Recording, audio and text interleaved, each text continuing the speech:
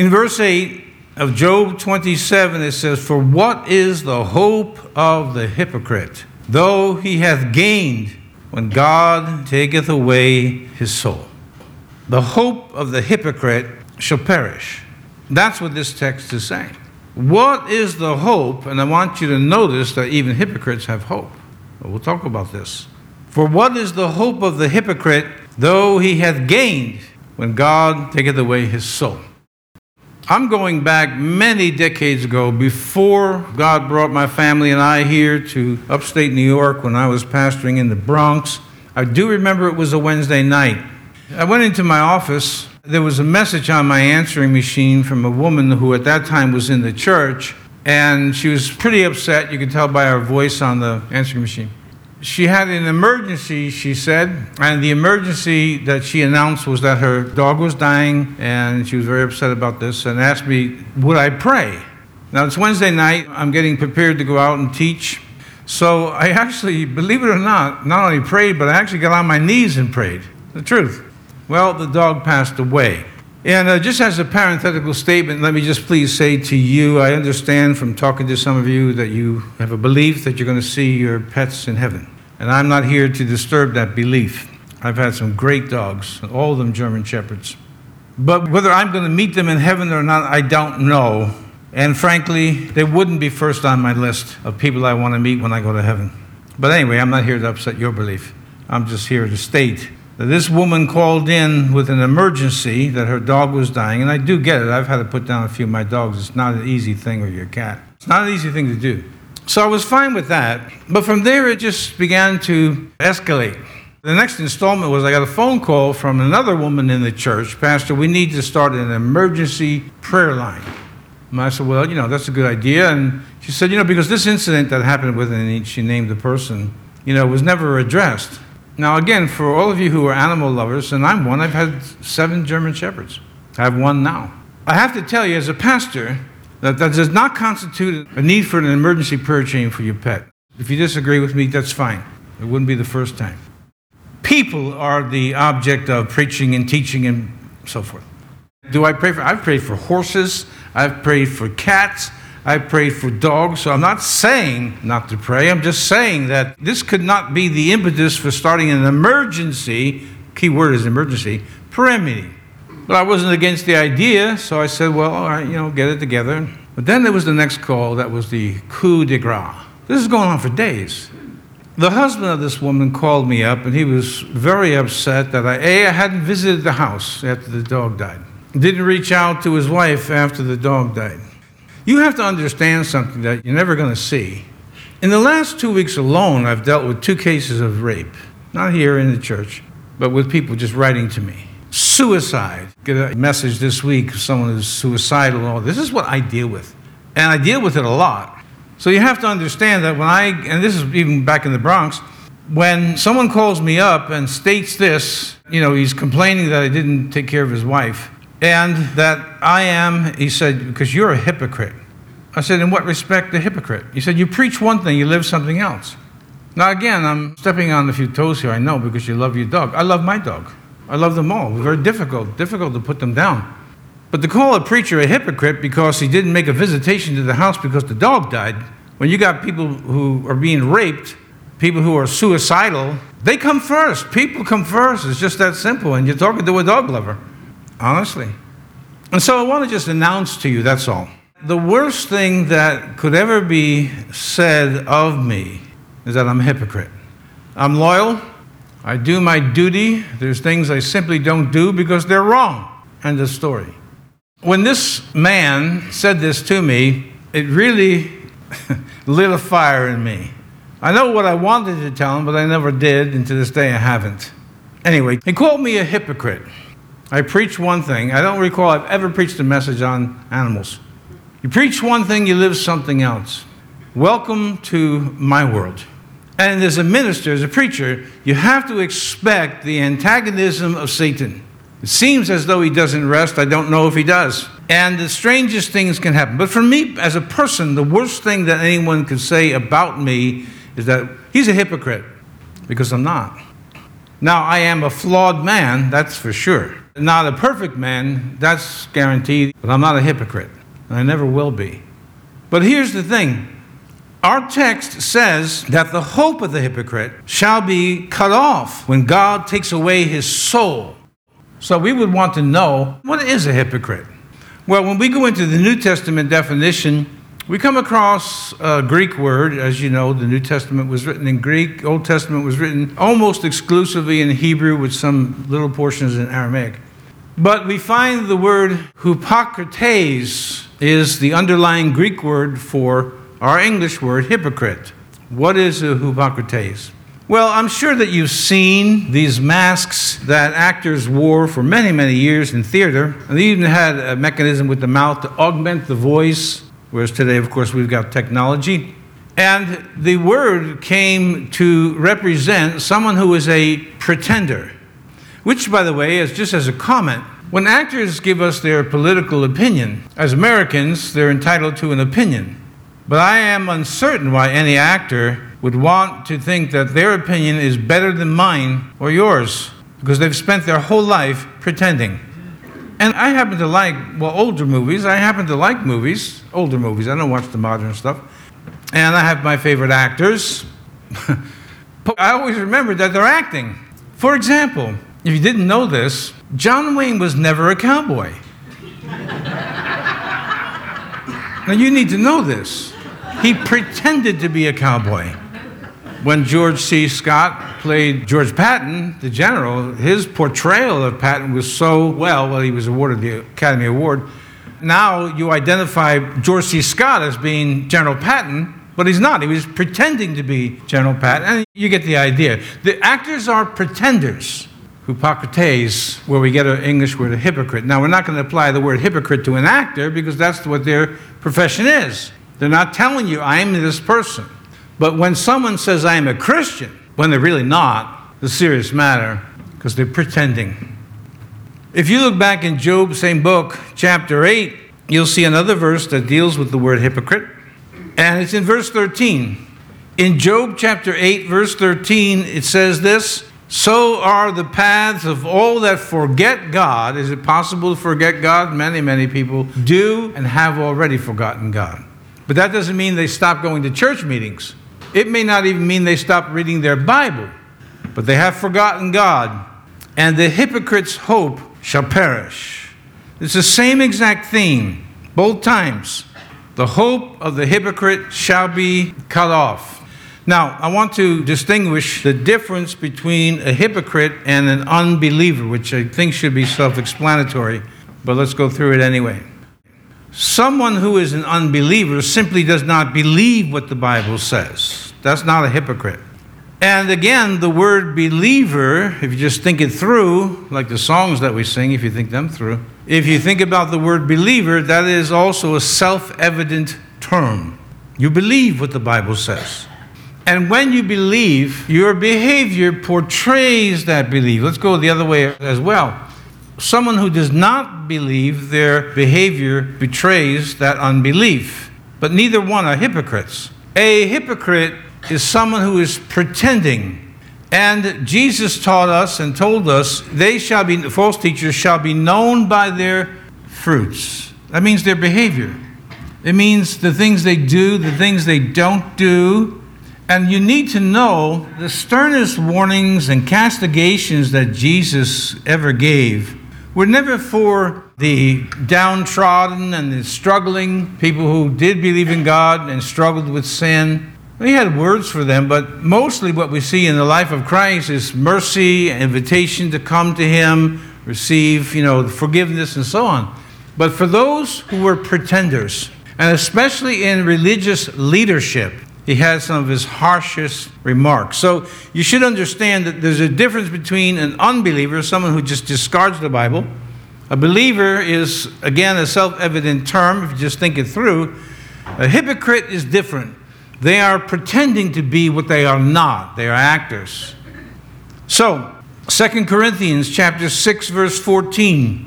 We're told, be ye not unequally yoked together with unbelievers. This is someone who doesn't believe in Christ, doesn't believe in the Bible, doesn't believe in the doctrines of the Bible, and so on. For what fellowship hath righteousness with unrighteousness, and what communion hath light with darkness? Just quickly, this is a bit of a problem in the church in this day, and it always has been.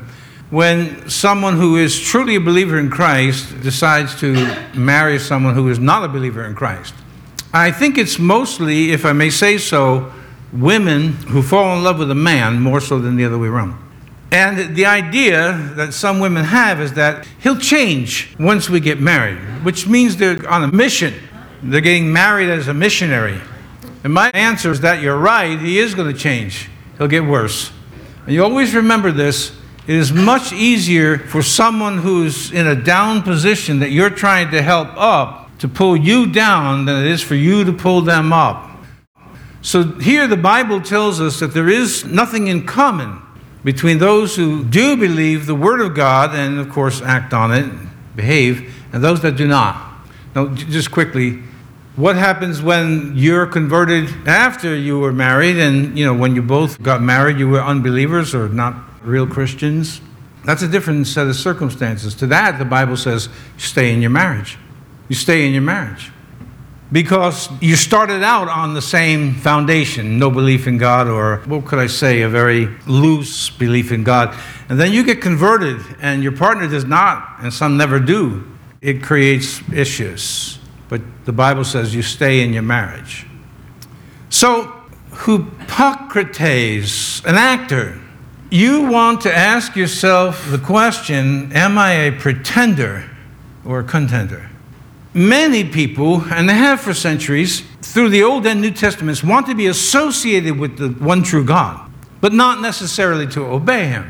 They want the benefits of the assurance that when they die, they're going to go to heaven. While they're on earth, God is going to provide, as I just read briefly to you, about financial giving and prayer and other things, but they don't want to comply with what the book says.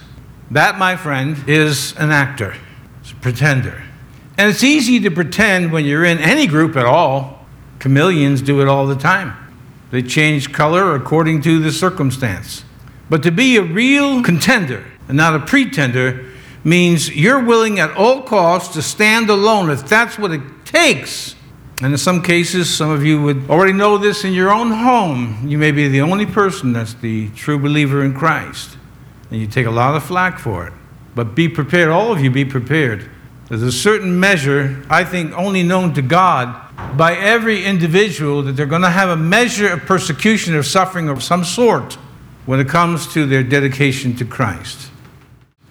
In 1835, a man went to Florence, lived in Florence, was in Florence, Italy, and he paid a visit to a physician, and he registered with the doctor his complaints: insomnia, anxiety, depression, couldn't eat, didn't want to be with his friends.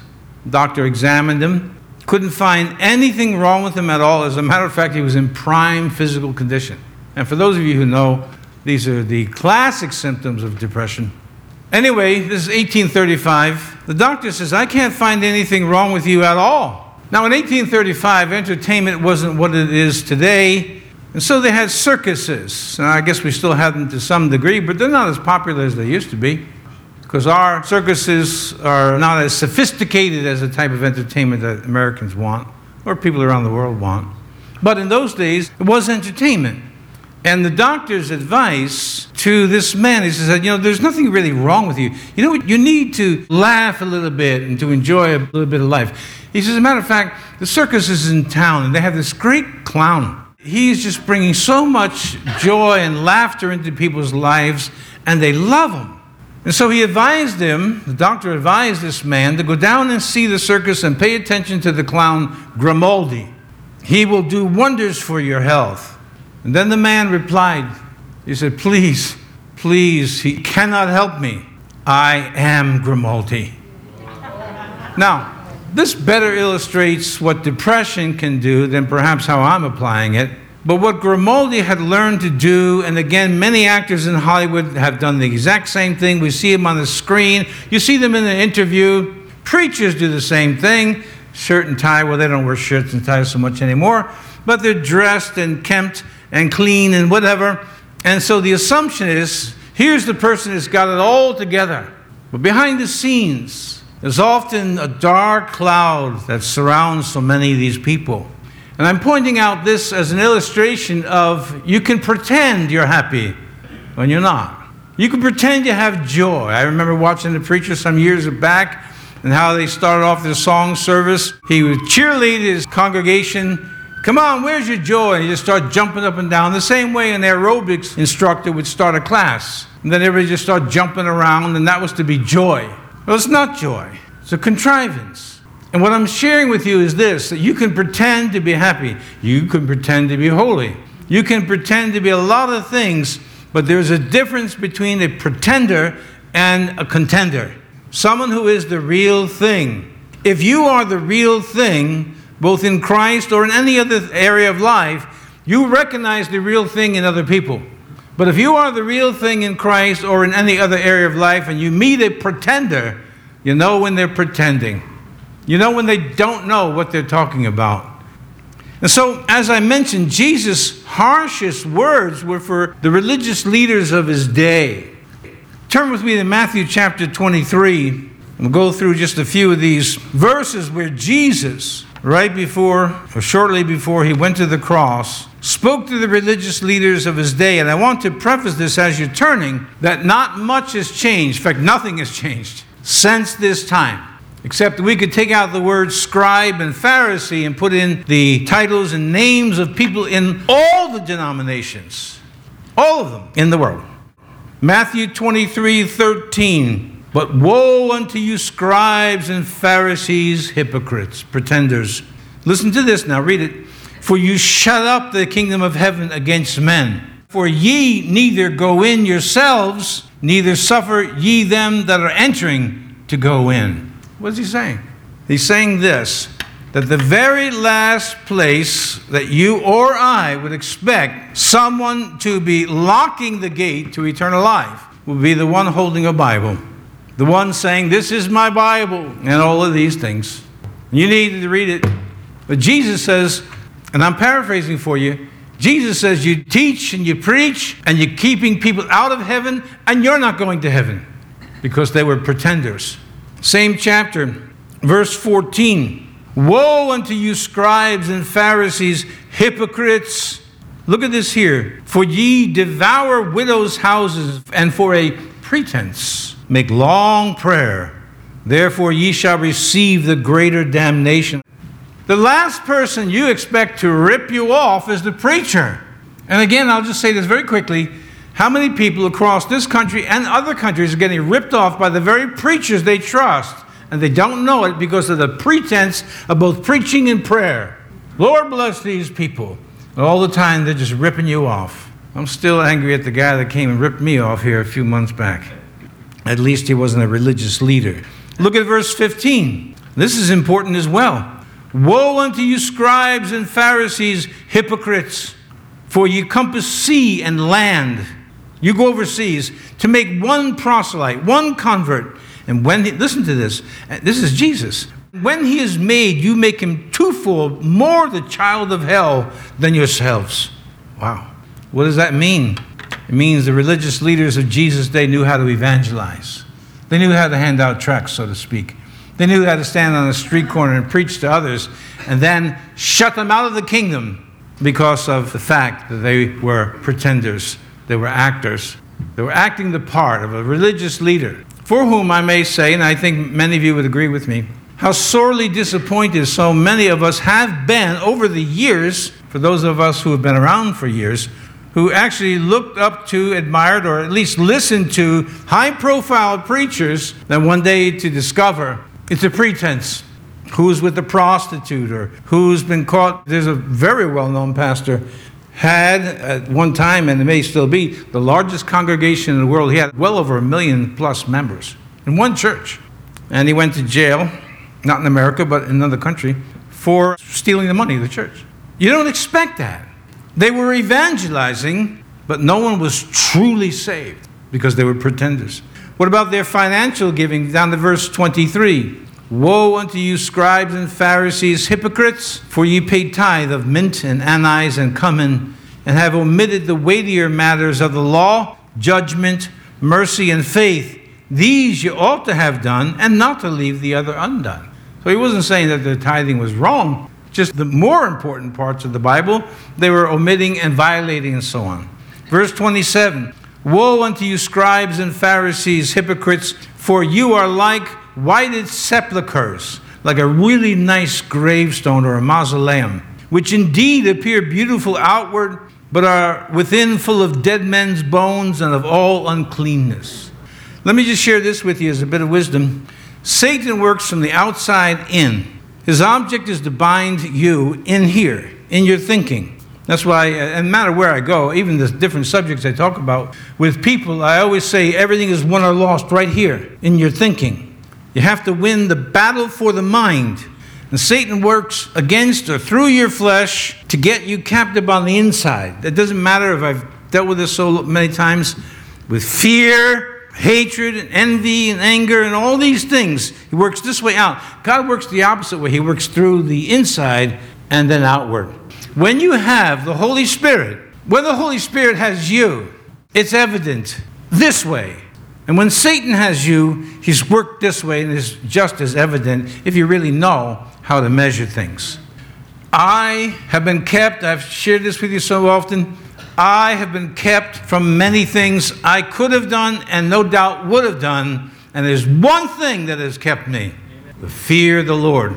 Because I know that whatever you sow, eventually you are going to reap it. I know this. I'll tell you a story. I gave up drinking a long, long time ago. I have no use for it at all. Not even in small quantities. Gave it up a long, long time ago. When my wife and I were on our honeymoon, so it's going back a long time ago now, I had become a Christian. Everybody in the neighborhood was talking about the big change. And we were 500 miles from New York, in Bermuda. And we met a couple, they were newlyweds also, and they were going to go to a club, some nightclub. My wife said, you want to go with them? And I really didn't want to go. And I have my original guitar. This is not it. I have my original guitar. When I gave up playing secular music, I anointed it, gave it to God, said from now on I play my music for you. You know what really inspired that? Was being out one night playing music and singing, and it was around 11, maybe closer to 12, and everybody's drunk. And I realized they were singing to the songs they were dancing rather to the songs I was singing. That was the tipping point for me. I was sick of it all. Anyway, against my intuition, I rationalized. Now listen to me carefully. I rationalized. All right, I'm 500 miles from home. What's it going to hurt one night to be in the nightclub? That's all I intended to do. So we're out with this couple, and the waitress came around, and before you know it, I'm ordering myself a beer. Now, you have to understand what went along with my lifestyle back then was drinking. And when I was drinking, it was not the person you'd want to run into. I wasn't, let's say, a happy drunk. But anyway, everybody knew that I gave up all that. I was secure in the knowledge that I'm so far away from home, nobody can see me. And I only had one beer. I'm sitting there. Frankly, I wasn't even enjoying much of the music. It was just something to do. We're on our honeymoon. All of a sudden, I get a tap on the shoulder. Now, who in the world is going to be tapping me on the shoulder 500 miles from my house? I turned around, and it was the sister of a best friend of mine, another woman. And she proposed a question. She said, wow, I didn't expect to find you here. I thought you changed. Do you realize that God rules the whole earth? You could go down 500 miles in a cave and be found out, because whatever you sow, you will eventually reap it. It'll show in your conduct. It'll show in your countenance. It'll show in your speech. But even if none of those things come to pass where people can see it, it's in here. It's in here. It's in the mind. Just an illustration. And so we have all of these woes of Jesus in Matthew chapter 23. And all of them directed at people who professed not only that they knew God, but we are the leaders of the people of God. You learn from us. And there's more that Jesus had to say to them too. But it all boils down to this topic: the hope of the hypocrite shall be cut off. Come with me, if you would, to Matthew chapter 7. We go through this verse every so often, but I think it's good to review it now. Matthew chapter 7, verse 21, not everyone that saith unto me, Lord, Lord, shall enter into the kingdom of heaven, but he that doeth the will of my Father which is in heaven. Many will say to me in that day, Lord, Lord, have we not prophesied in thy name, and in thy name cast out devils, and in thy name done many wonderful works? And then will I profess unto them, I never knew you. Depart from me, ye that work iniquity. Therefore, whosoever heareth these sayings of mine and doeth them, I will liken him unto a wise man which built his house upon the rock, and the rain descended, and the floods came, and the winds blew and beat upon that house, and it fell not. Notice the emphasis is doing, before it was founded upon a rock. And everyone that heard these sayings of mine, hear them, read them, go over them, listen to them on the radio, but doesn't do them, shall be likened unto a foolish man which built his house upon the sand. In other words, hearing the Bible, which does bring faith as we read, but not doing what it says. Your house is built on sand and it will fall. It's just a matter of time or a matter of when or where. Rain descended, floods came, winds blew, beat upon the house, and it fell, and great was the fall of it. I have a shirt. Sometimes people who have businesses, I'll say, hey, you want me to advertise for your business? Send me a t-shirt. And I wear them. But the back of this shirt says attack proof, based on the philosophy of the martial arts that my friend teaches. It says attack proof. So I was saying to somebody one day, as we were talking about man things, I said, you see the back of my shirt? I am attack proof. For which, being in special forces his entire career, he just started to laugh. Of course I'm not attack proof, especially if I have it on my back. It's analogous to what Jesus is saying here. If you are a contender, you have the real deal, truly born again, truly belong to Christ, your house will never fall. Why? Because Jesus said, I will build my church, and the gates of hell shall not prevail against it. But if there's no compliance, as my dad used to always say, all bets are off. You know that I have accented this statement over the years. If you have a false Jesus, you have a false heaven, meaning you have a false hope. We find also in the book of Job, chapter 13, at verse 16, Job says, he also shall be my salvation, for an hypocrite shall not come before him. A hypocrite shall not come before him, a pretender. So the Bible is very clear on this subject. Pretending is not only useless, but if you attach a hope to pretending, it's going to be cut off. The ending will not be well. And let me say this too, remind you of this. Some who actually read the Bible, they read it carefully. If you really get it, you start to say to yourself, this is a hard way. But remember this, the way of the transgressor is hard. So what we have in this life is two ways, both of which are hard. See, Satan will say, don't go Jesus' way. Go this way, it's a lot easier. Until all of a sudden you find yourself all wrapped up in all types of problems, including the increase that we're seeing in anxiety and depression and mental health. I tried to get someone an appointment to see a counselor not that long ago. Their waiting list for counseling was up to over 1 year. They're jammed. People are really suffering. And I'm not going to say, well, that's all because they're all in sin. But I am going to say that if you're not going to follow the ways of Christ, remember Jesus said, peace I leave you, my peace I give you. That is dependent on following his instructions and doing what he says. And then you find out that the ground you're building your life on is the ground of the Word of God and the ground of Jesus Christ. And when the storms come, you feel the storms, and you feel the rain, and you feel the wind, but you stand. Ephesians 6, you're still standing. As you know, I've been through a lot of things, my wife included, but I'm still standing. Why? Because God is holding me up, not because I'm holding me up. Because God is holding me up, and he's holding you up.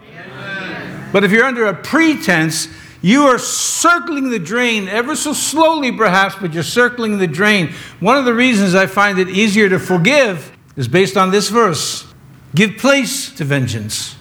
I want to do things my way with quite a lot of people. But God says, give place to vengeance, for vengeance is mine, I will repay. You leave that in the hands of God, because pretenders will circle the drain slowly and surely, and they will reap what they have sown. You want to be able to sow good things, and therefore reap good things, and therefore give evidence of a true conversion, which means good things for you in this life and in the next. I shared with a friend of mine just a few nights ago, less than 48 hours ago. If I did not have this Bible to filter my mind through and filter my thoughts through, I would not be able to get up in the morning and make sense of this world. It's chaotic, it's confusing, it's violent, it's a lot of things. 2004. One of the greatest Christian writers of our time, who wrote many, many great songs, they're still great songs, announced to his family the day after Christmas that he was gay and that he had to follow the way God had made him. And so he divorced his wife, and now he's married to a man who he calls his husband. These are the things that shock us. These are the things that surprise us, discourage us. But let me tell you this, I have so little faith in what is known as Christianity, including some of the great authors, great as far as they publish a lot of books today, but I have complete trust in Christ. Follow Christ. Where you'll find him is in this book. Follow him. He will never let you down. Christ has never let me down. Amen. Never. He's never let me down. So when someone comes out and announces that they're gay and they're leaving their family, which in my mind made it all more difficult to swallow, this is going back 20 years now, that his wife was supportive and his family was supportive, it gives us a pause to say, why in the world would I want to go to church and be a Christian? I mean, how do you really know what a Christian is? Nobody knows. Nobody really knows. So it goes on and on and on. But there is one who does know what it means to be a Christian, and his name is Jesus. Amen. Jesus knows. Amen. John chapter 3, verse 1, there was a man of the Pharisees named Nicodemus, a ruler of the Jews. He was a Pharisee. The same came to Jesus by night and said unto him, Rabbi, we know that thou art a teacher come from God, for no man can do these miracles that thou doest, except God be with him. Jesus answered and said unto him, Verily, verily, I say unto thee, except a man be born again. Now, let me just stop there for a second so I don't forget. When a man comes out and says, I'm going to be the way God made me, it does not refer to this verse. You must be born again. For example, you know, with these fMRI images and so on, functional magnetic resonance images and so on, they can say, well, we see here, you know, and the brain is showing us propensity towards addiction and other things. That's the natural brain in a natural body. Jesus said you must be born from on high, which is what those words mean. You have to have a second birth, which I'm going to show you is different than the first. Except a man be born from on high, born again, he cannot see the kingdom of God. Nicodemus saith unto him, how can a man be born when he is old? Can he enter the second time into his mother's womb? He's completely confused. And be born? Jesus answered, Verily, verily, I say unto thee, except a man be born of water and of the Spirit, he cannot enter into the kingdom of God. That which is born of the flesh is flesh. That which is born of the Spirit is spirit. Marvel not that I said unto thee, you must be born from on high. You must be born again. Whatever you may say God made you, from the least little thing to anything else, that's the first birth. The second birth has absolutely nothing to do with the first birth. You must be born again. You must be born from on high. And here's where it starts. Mark chapter 1, verse 14 and 15. Jesus is beginning his ministry, and he says this, Now after that John was put in prison, Jesus came into Galilee, preaching the gospel of the kingdom of God, and saying, The time is fulfilled, and the kingdom of God is at hand. Repent ye, and believe the gospel. Repent. The Greek word means to turn the mind. So here I am walking this way in the world, somewhat enjoying myself. Most times I wasn't, just like you. We brag and we talk and we put a smile on and we talk about what we did the night before. Then when you're home, this was my case, I'd be weeping. I was so depressed. But you put on a pretense. Repentance is to turn and to pursue Christ. In that book, by those commandments and not the commandments of men, unless they match what this says. In either case, it would be still the commandments of God. Repentance begins the process. And you can read it, and we don't have time to read through all these verses of Romans 6 and Romans 8 And Galatians 2, but I'll quote that one for you, 19 and 20. For I through the law am dead to the law, that I may live unto God, for I am crucified with Christ. And there's the answer. I'm going to be what God made me to be. God made me, if I could put it on God, God made me to be an angry Christian. Well, you say, well, God made me to be a womanizing Christian. So we have a church just for womenizers, so we can identify with each other. What are you talking about? A murdering Christian? A rapist Christian? They don't exist. It's a myth. You must be born again. And you turn from the old life and everything that belongs to it. That's the process. If I was pinned to this cross right now, to illustrate, if I was nailed to this cross, which is what the Apostle Paul is saying, for I through the law am dead to the law, that I might live unto God, for I am crucified with Christ. If I was physically nailed to this cross right now, you tell me, what crime can I commit? Adultery? Lying? Stealing? I can't do anything, especially when I just passed away. Jesus talked about the crucified life. I am a bit confused when I read people who are trying to justify the things they're doing, saying, God made me this way, God made me that way. I would have to say God made me to be an angry and sometimes aggressive individual. That's not true. That's what sin made me. In any case, if I am crucified with Christ, read Romans 6, read Romans 8, read Galatians 2, chapter 2, verses 19 and 20. When you're crucified with Christ, that is the evidence that you're now walking in the Spirit. Is it easy? It's not easy. No, it's not easy. But honestly, is anything in this life easy that's worth really, any accomplishment? Real accomplishment? I could walk into Juilliard, as you know, famous school of music. No, I'll give you a real example. I had a friend who did walk into Juilliard. He was an unbelievable drummer, excellent drummer, but he couldn't read. Back in those days, drummers didn't ordinarily read music. Today, they read more than they did. And so what he did is he had memorized the piece that they had given him for the audition to get into Juilliard.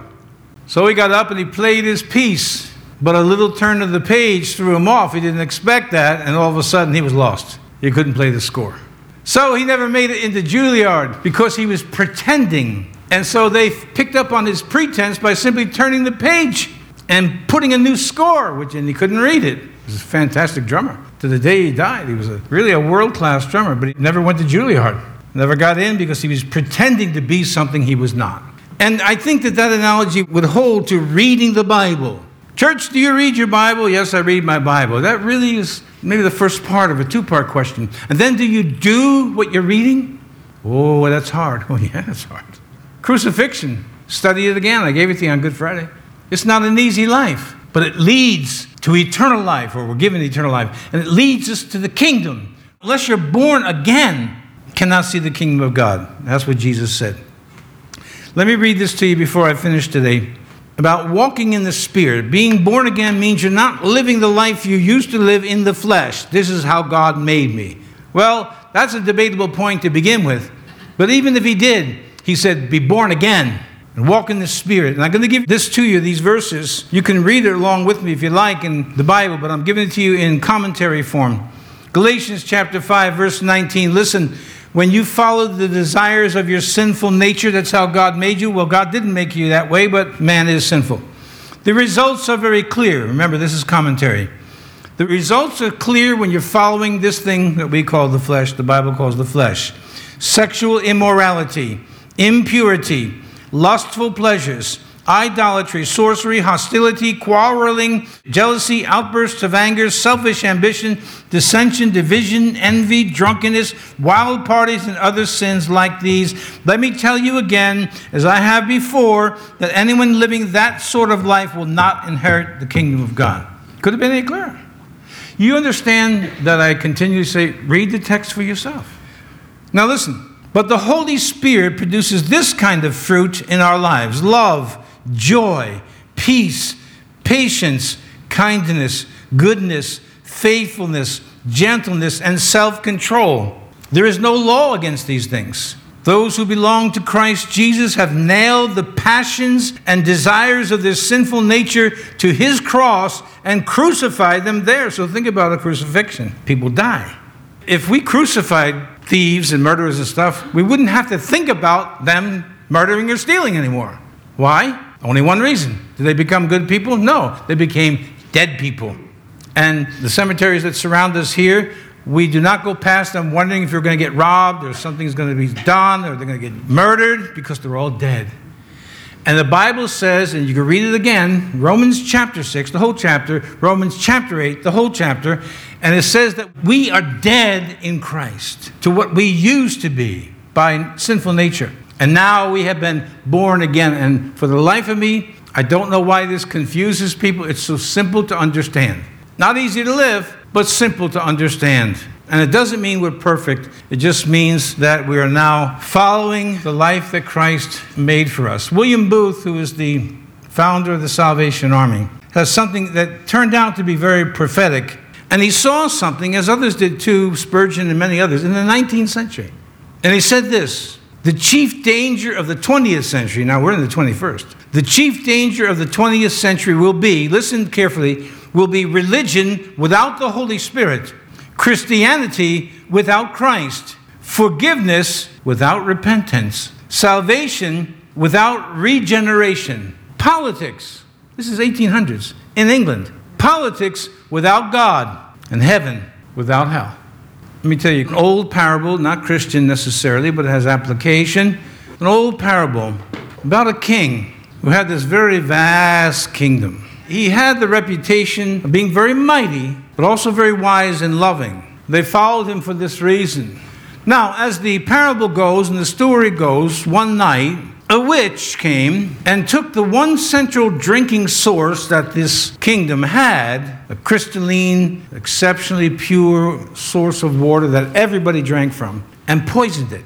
And what was in the poison would make people mad or psychotic.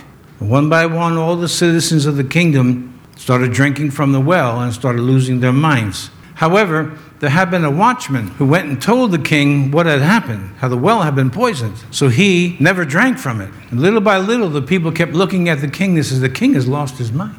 He's lost his sense of reason. Remember, they were the ones that drank from the well, and he wouldn't because it was poisoned. So now they decided to overthrow the king. And certainly he was outnumbered.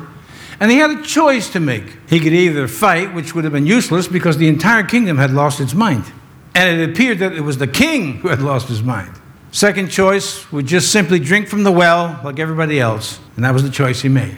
As soon as he started drinking from the well, he lost his mind. And all the people were satisfied. The king has come back to his right mind. When the truth was, they all had come under a strong delusion. The book says that because they did not love righteousness, God shall send them a strong delusion. For the hope of the hypocrite shall be cut off. A hope of seeing God, a hope of going to heaven, a hope of a blissful afterlife. And Jesus and Job and the prophets and the apostles said, not so.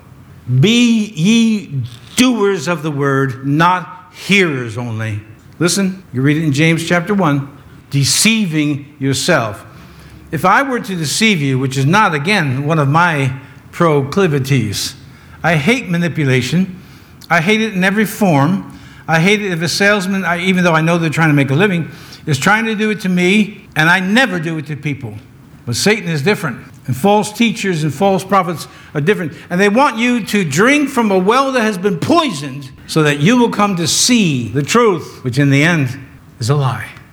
Father, John 17:17, Father, sanctify them in thy truth. Thy word is truth. Do you realize, going back as far as the 15th century, no church, Christians didn't have this book. Now you have it. You can read it as often as you want, as much as you want, or you can do as Spurgeon said, that the dust on some people's Bible is so thick you can write damnation on it with your finger. But at the end, there'll be no excuse for any of us. No. So we don't want our hope to be cut off. We want our hope to be real. Let them laugh. Let them say, oh, we'll straighten out this world. So far, so good.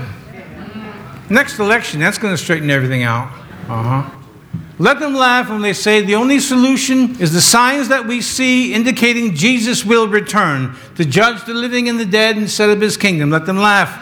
Just don't drink from the poison well. Drink from the pure word of God, and that's what this book says. That we're looking for the appearance of the blessed God and our Savior, Jesus Christ. Amen. Meanwhile, we walk in the truth. And I think at times we've all done this. But here's the question. How many times in your life have you just simply gone along with people or events or whatever? Because to not go along is going to be difficult. How many times have you chose comfort over either truth or discipline? And I believe we've all done it at times. But the time has come, again, to use the illustration of the king and the poison well. And say, if everybody drinks from that well, I am not drinking from that well. If everybody says that I'm the one that's crazy, and that, by the way, one of the Hebrew words for prophet means, or can mean, a madman. They thought the prophets were crazy. Nebuchadnezzar is going to come and take in this city. They laughed at Jeremiah, Isaiah, they sawed him in half. Jeremiah eventually got murdered as well. But they never drank from the poison well. They stayed with the pure words of God. So let's just take a little time, just a minute or so, just for some inventory. How often are you choosing comfort over doing the right thing? And if it's a regular habit, that's a habit you want to break. Like I said, we're all weak. I mean, we all make mistakes. We all have our moments. I've done it many times myself. The easiest thing is just whatever. But there's times when you have to just take a stand. And if everybody in your family, everybody in your neighborhood, your community, or if your country says you're crazy, I'd say not according to this book. This is the pure well. Father, we come to you this morning, and we are praying, and many, many people in America and around the world are praying for revivals, not only in America, but in their own nation. But we're asking today, God, that you would make it to be a pure one. I'm sure Satan is going to come in, as he does for every revival, and mix in all kinds of errors and eccentricities and whatever else. But help us here not to compromise. Help us to simply just live in the book, be humble, average individuals, but to take a stand, draw a line in the sand, and not live as an actor or as a pretender. Your word tells us that the love of the brethren should not be in pretense. Help us to have more fear of you than we do of any living man or woman. Give us the grace to be able to pay the price, and in the end, know that we did the right thing. God, I ask you to pour out your Spirit on your people sitting here, listening by the live streaming, listening by the way of the radio. Pour out your Spirit in this age and in this time and in this day. Help us, God. We need your aid in this hour. We need your help in this hour. I'm just going to ask you one last thing before we finish. Right where you're seated right now, again, I think that we all are prone to some measures of compromise. But if you know in your heart that your life has been compromised, and maybe you're not the adulterer. Those are the sins that we see, and these womenizers and all these other people that we criticize. But you're not doing your job. You're not being the real deal. Start with loving God with all the heart, soul, mind, and strength, and loving the brethren. 2 great commandments. I just ask you just to take a minute to examine your heart. And let's not offer God any more excuses, but our very best effort given to us by the grace of God. Our very best effort. Your very best effort is not going to be perfect. Just make sure it's your very best. And when you do, God will certainly be gracious, certainly be merciful, certainly be kind, and he will lift you up. So God, we end this Sabbath day message with this prayer once again. Fill us with your Spirit. Let us not have Christianity without Christ, religion without the Holy Spirit, forgiveness without repentance and turning from that which is clearly stated that is wrong and so on, as we heard from William Booth. But help us, God, to be contenders. Bless our fellowship and time we have together. Let us exhibit by your grace the fruit of the Spirit, love, joy, peace, gentleness, kindness. Help us, God, for without you, we can do nothing. From the rising of the sun to the going down of the same, the Lord's name is to be praised. From the time we get up to the time we go to bed, the Lord's name is to be praised. Let's put that to practice today and worry about tomorrow. Jesus said not to. Father, bless your name. You are certainly great and greatly to be praised. Help us, Lord, to take consolation, as you told us in 1 Thessalonians, that your coming is very near. And help us, God, once again, to be contenders, even again, as we're exhorted to do in the short epistle of Jude. Bless what we're about to eat, the words that come out of our mouth, and help us to be able, by your Spirit, to put the shine back on one another and be encouraged. I pray all this today. In Jesus' name, can you say amen with me today? Amen. Amen.